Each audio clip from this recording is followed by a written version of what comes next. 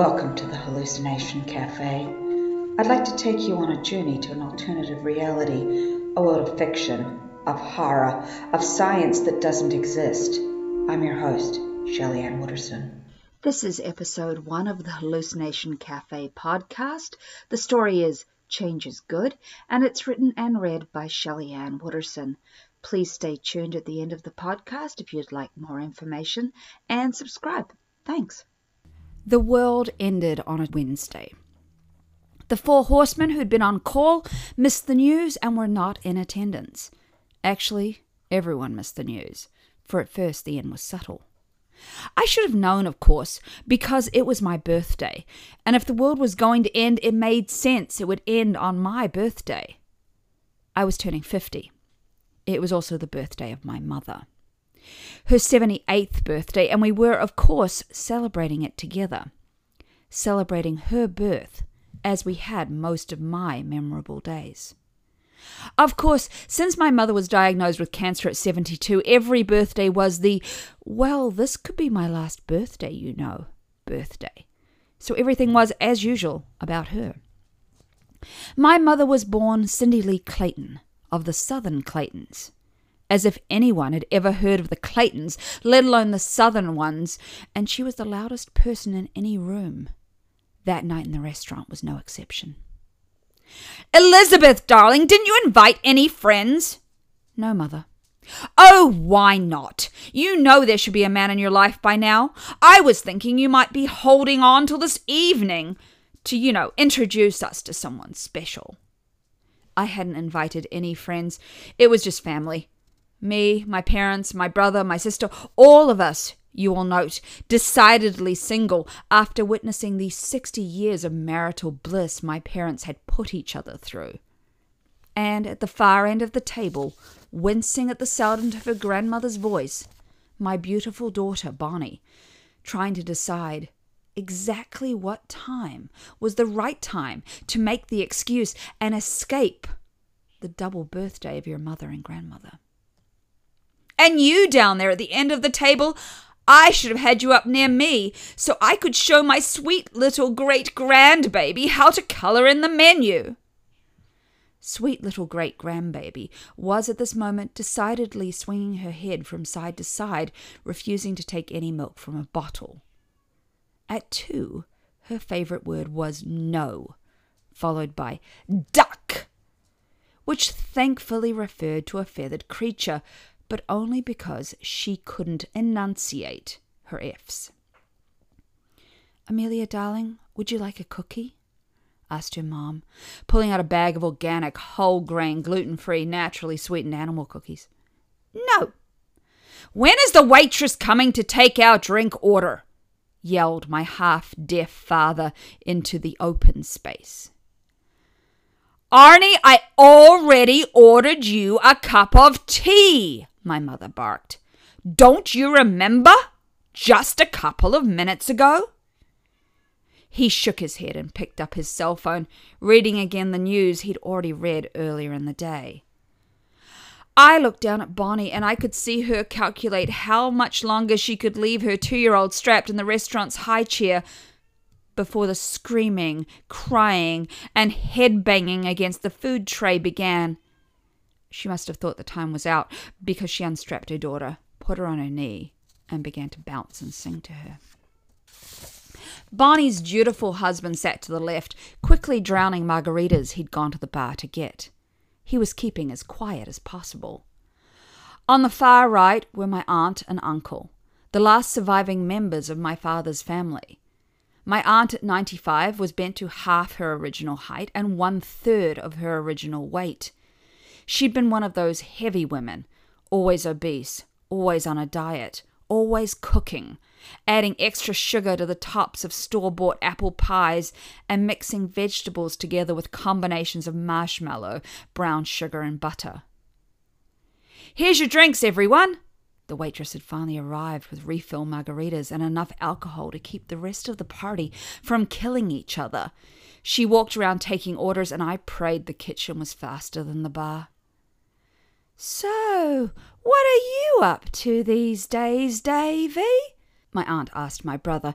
She already knew the answer, of course, but there's no one like family to pour salt in all your wounds.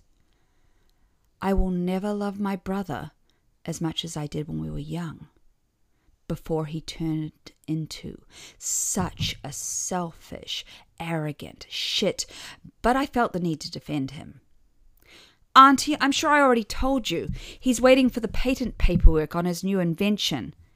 And living with us, boomed my mother. It's so nice to have my baby home. Her baby, at 45, had lived at home most of his life. He told the 20-year-old woman he seduced that he owned the house and looked after his parents, and it wasn't that they didn't need looking after, but that certainly wasn't why he lived with them. Davy took me on a cruise last week to the Greek islands for my birthday, said my mother, beaming. He's doing so well he decided to spoil me. Mom, that never happened. You saw Mamma Mia on TV last night, but you've never been to the Greek islands. My younger sister felt the need to correct my mother. She was only visiting for a week, spending the time just to cover the birthdays. She still thought Mom could be made to see sense. She didn't spend enough time with her to know that it didn't matter how many times you corrected her, the only reality was the one in her head. I had long grown tired of trying to explain to my mother that she was wrong. In fact, demented, and any prolonged discussion about it just left me feeling like my mother actually was sane, and I was the one losing my mind. The waitress brought a bowl of broth for my aunt. I'd explained the situation to her, and she'd been listening enough to bring it with the drinks. I would need to tip her well. It would take Auntie an hour to eat the soup. After years of being the biggest person in my life, she was a shell of her former self. She could barely swallow, hardly breathe. I'd picked them up at the home, both her and my uncle. He sat next to her, the docile, sweet man who no longer remembered me, or remembered the war stories he'd spent years repeating to me. He couldn't even remember the words he used to use, or hear his own voice if he spoke. At 98, he spent his time staring at his wife with loving eyes, not more than a movable piece of furniture who would be returned to the lockdown facility at the end of the event. Thank you for bringing us, dear, said my aunt, and I smiled back. After all, how many more years would I have with them? How many more times would I have the chance to see them? Every time I saw them, I thought it would be the last. So, Elizabeth, where are all your friends? You're turning 50, dear. Shouldn't there be someone who wants to celebrate it with you? My mother had to repeat, either because she didn't remember asking the question earlier, or because she wanted to make sure that the salt she'd poured in the wounds was properly ground in. I never invited my friends to these things. Who would want to put them through this? After all, I was only turning 50. My friends could take me out to lunch from work, or better yet, as I was desperately hoping they would do, completely forget that I'd turned 50 at all. Forgetting this birthday seemed like the only viable option. It must have been some time during the infinitely long, "We've only gotten our drinks and the waiter's disappeared again," period, that the world ended. Not, of course, in our Mexican restaurant, but actually on the other side of the world, in Japan.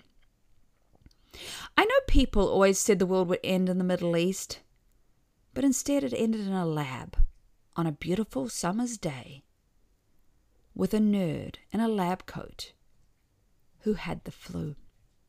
The nerd, whose name would soon become famous even though it was completely unpronounceable, was trying to find a cure for cancer, and sometime Wednesday morning, our sniffly little genius would mix this and that and sneeze on the results. The rest, as they say, is history. Dr. Completely Unpronounceable had invented a cure for cancer. You know, dear, you're not getting any younger.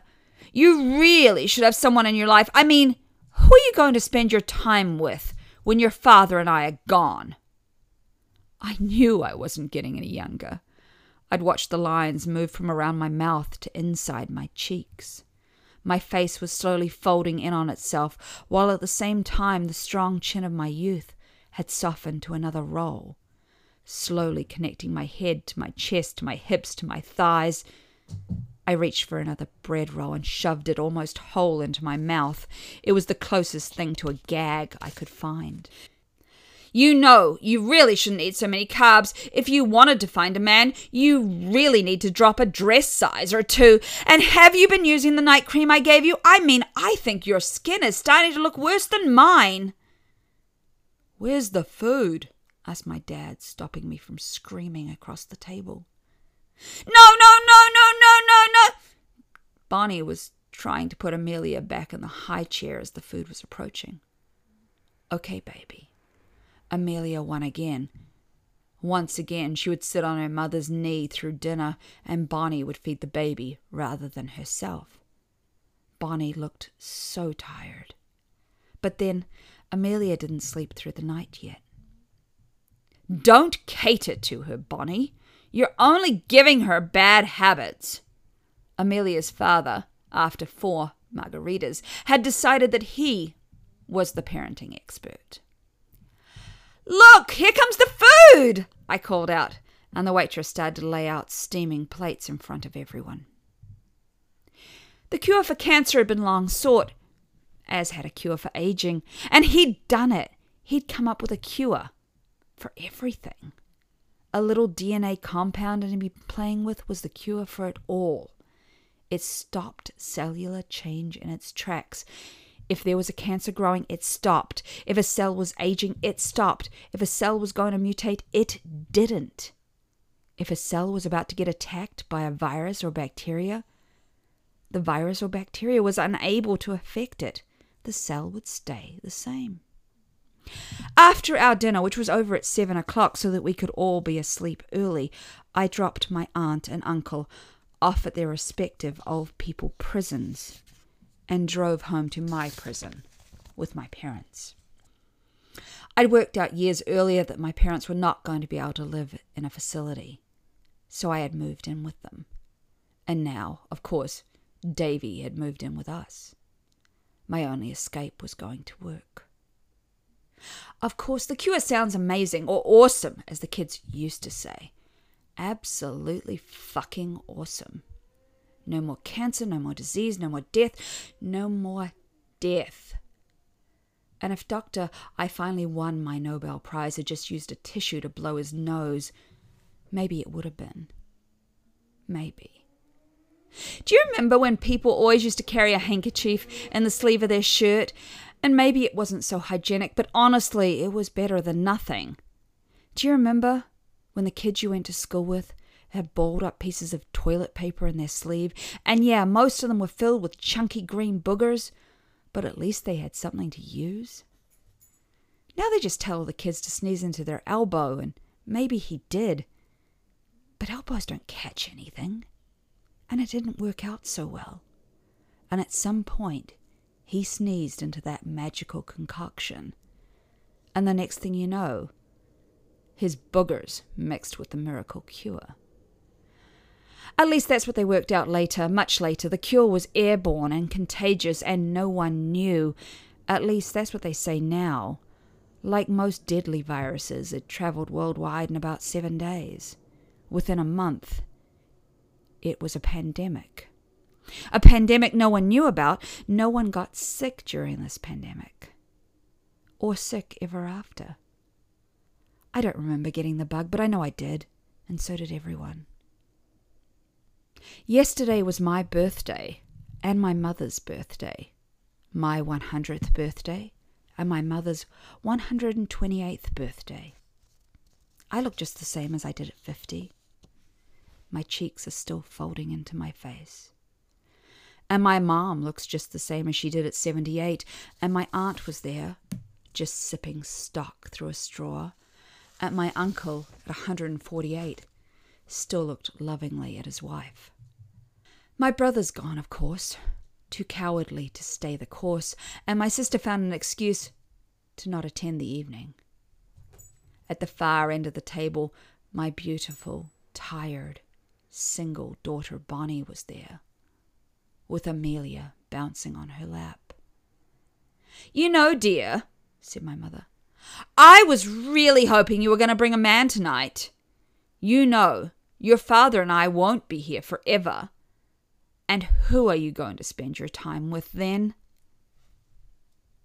This was episode 1 of the Hallucination Cafe. I really hope you enjoyed it. I'm looking for writers who would like to submit stories to this little podcast.